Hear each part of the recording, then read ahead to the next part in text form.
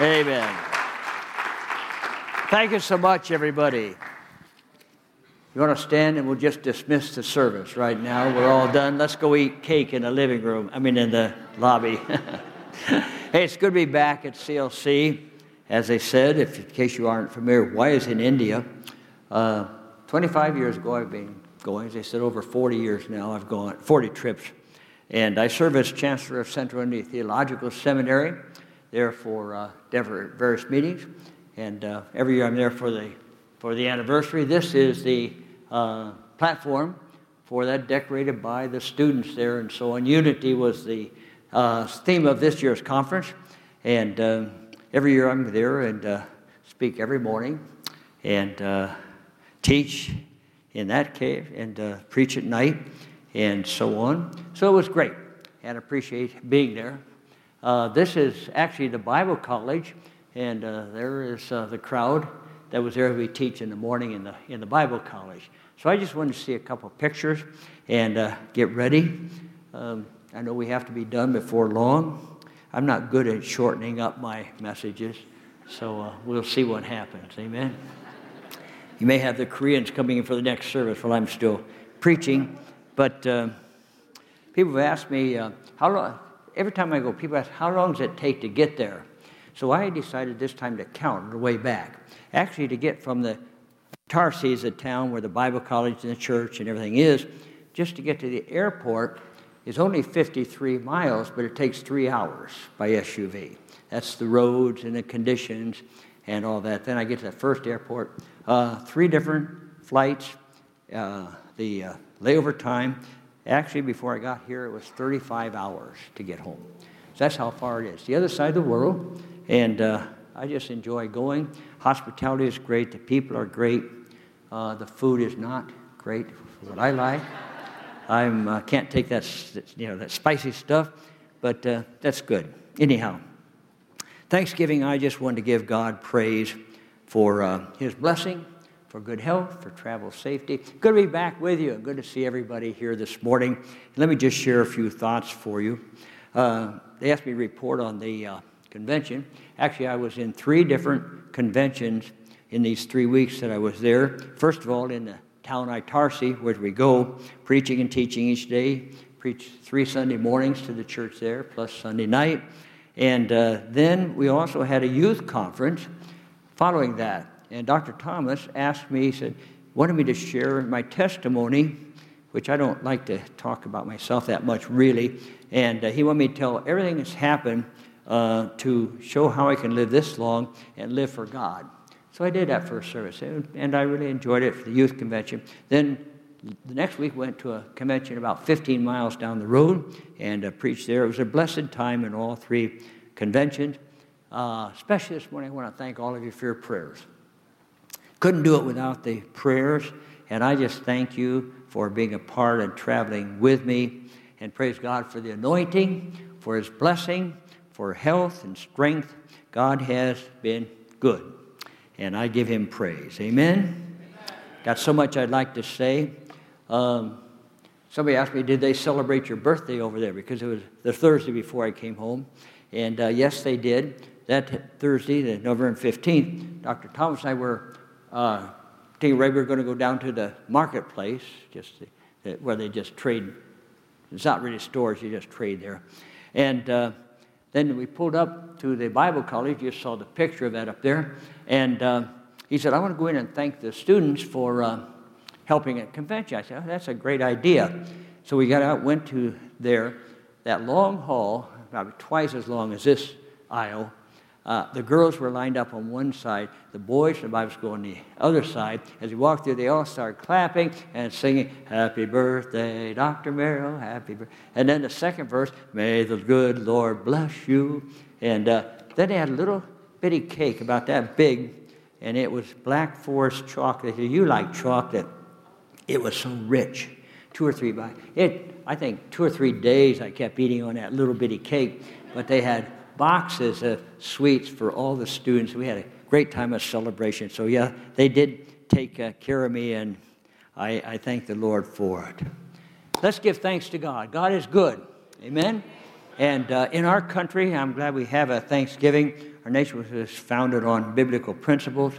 And when I come back from India, we're in a land that's a Christian country, where it doesn't seem like it a lot, but there aren't idol temples around and all that every place we go.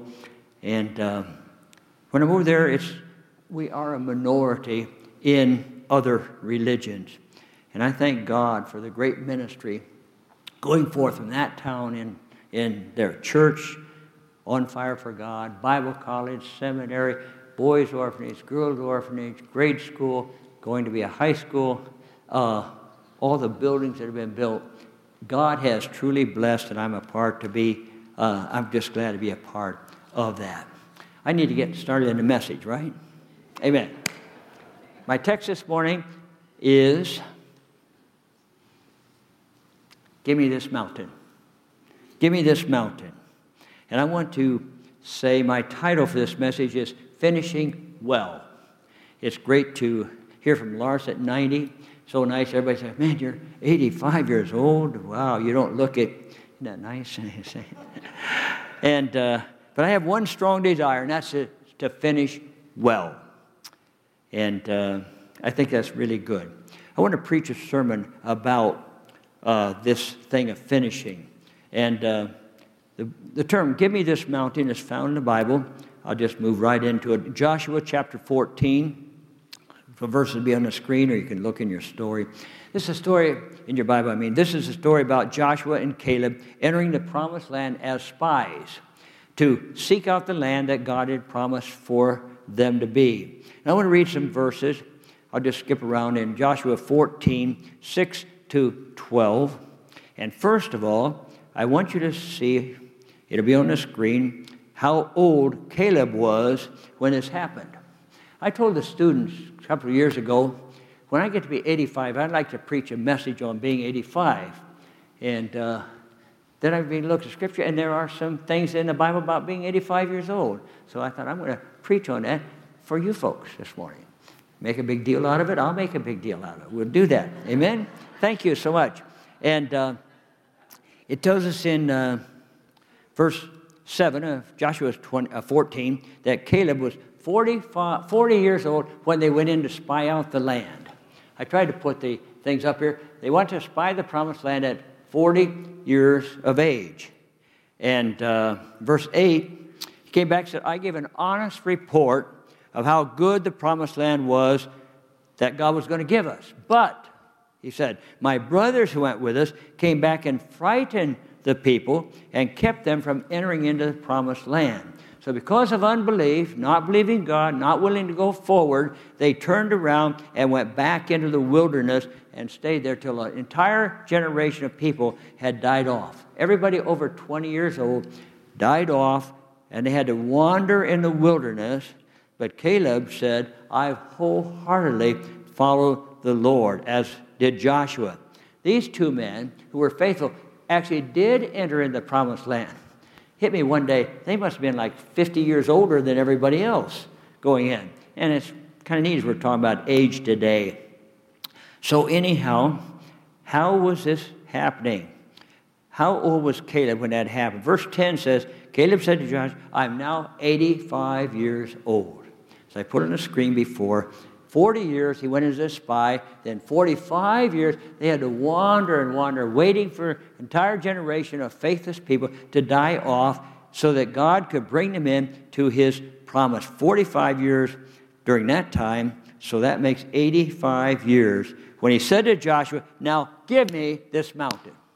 Give me the land that I saw and claimed as my possession. Joshua, who is now leading, give me the land. Why? I've been dreaming about that for these 45 years, that's going to be the home for me and my family for these years, and I want to possess that promise. You know, we, even the Lord dealing with us this morning, have to possess the promises. We have to believe what God wants to say he's going to do for us. The problem was there were some difficulties that Caleb had. Number one, he was 45 years older than he was when he was there and looked at that land the first time. Secondly, that land was a mountain, difficult to conquer, difficult to possess. I laid it up there on the screen someplace. You'll maybe see that as it comes. Not only was the land he was going to get a mountain, but that's where the giants lived. The same giants that had discouraged the people from going into the promised land, 45 years old. That family's there, and he had to conquer a mountain, deal with giants, and he was 45 years older. What's the theme of my message this morning? Joshua said, give me that mountain. What was Caleb like back then, 45 years ago? I remember, I mentioned, he gave a good report. We can do this. Let's go. He said in verse 9, verse 8, I have wholly followed the Lord completely. Then in verse 9, he said, the leader at that time, Moses, promised that this land shall be mine, and I will receive that for mine inheritance. My family my descendants will be there forever. What about Caleb at this age? He said, the Lord has kept me alive and well as he promised. These 45 years since I saw that land. He said, now I'm 85, but I'm as strong as I was at that time. What an amazing thing that God kept him. And I just want to give God praise this morning that he's kept me. I thank God that he's kept me through these years with all my energy, as they said. Amen. Praise God for doing that. But can you believe this man of faith and power? What a man of faith and power who 45 years later, now 85 years, says, give me a mountain. I'd like to say this morning, let's possess the mountains that stand in our way to where we can live on top of the difficulty, that we can live in victory on top of the thing. We have taken that mountain that's in our way, overcoming the enemy, that we might live for God. And not only was it just a mountain, that's where the sons of Anak lived, and they were the giants that they were afraid of 45 years before that time. Not only were there giants on that mountain, but it said they lived in walled cities. Giants living in walled cities. And he says, that's what I want to conquer. That's what I want to conquer. That mountain. Give me this mountain. Let me digress for just a moment and go back to Matthew 22:21, where Jesus told us, you can say to that mountain, be removed. Say to that mountain, cast into the sea, and it shall be. As a little kid, I always wondered, was that a real mountain we were moving into the ocean? Or was that just a mountain in their life? And I think that there are mountains in our lives. There are giants in our lives that need to be conquered. There are mountains of illness a lot of people have. The book of James says, call for the elders of the church. Pray for them that I might heal the sick. There are mountains of poverty. I just can't get ahead. Book of Philippians says, but my God shall supply all your needs. Let's conquer that mountain of poverty. It may be a mountain of wayward children who are not serving God like we love. End of Malachi said he can turn the hearts of the fathers to the children, heart of children to the fathers. I think we need to believe for our family. Hallelujah. That we can do that. Maybe a problem at work or problem relationships that hinder us. But Moses said you can take that land and that's where you're going to live for the rest of your life in victory. Hallelujah. Caleb says, God's kept me alive and well for all these years. 85 years old, I'm as strong as I will. You know what else he said? I can still travel and fight as well as I could back then. Can you believe this, man?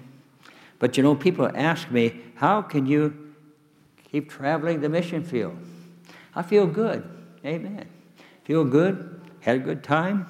And, that I want to thank God that I can still travel, that I can possess that land, that we can keep moving on in the things of God. And thank you for your prayers. The conclusion in verse 12, Caleb said, the Lord is with me, and I will drive them out, just as the Lord has said. Give me this mountain. How could he say that? Why did he want that mountain? It was his possession that had been given to him for his family, for the rest of his life. It was in his inheritance. And I thank God for the Christian inheritance that I've inherited from my parents, our family, for the church here that God has provided for us. And how did he do it? How could he be so confident? It says in verse 11, God was his strength. God was faithful to keep his promise. God was saying, you can have it. I believe in our thing, we need to hear from God. You can have victory in those areas. You can take that mountain. You can take that giant. Possess it. It's what I have promised to you. You can have victory. It can be yours. And at 85, he could take a mountain with giants living there in walled cities. How did he do it? Because God was faithful. God keeps his promise. God is a God of blessing, it says in verse 13. He's a God of promise. Caleb said in verse 10, he kept his promise these 45 years, and he drove out the giants. The land had no more war after that. Peace came because he took a stand for God. Let's let peace come into our hearts.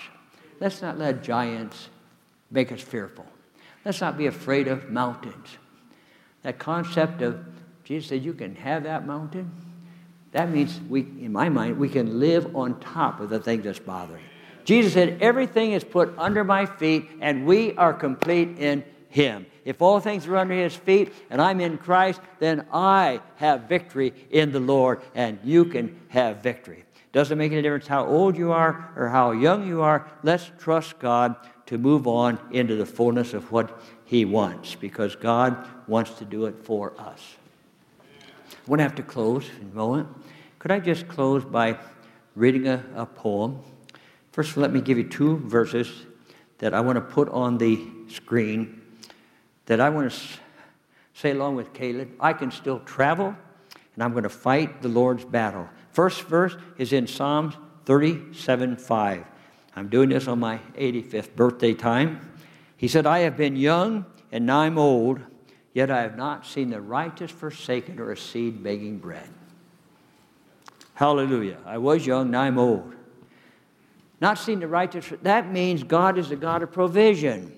As we wholly follow the Lord, he will provide and take care of us. Never seen the righteous forsaken.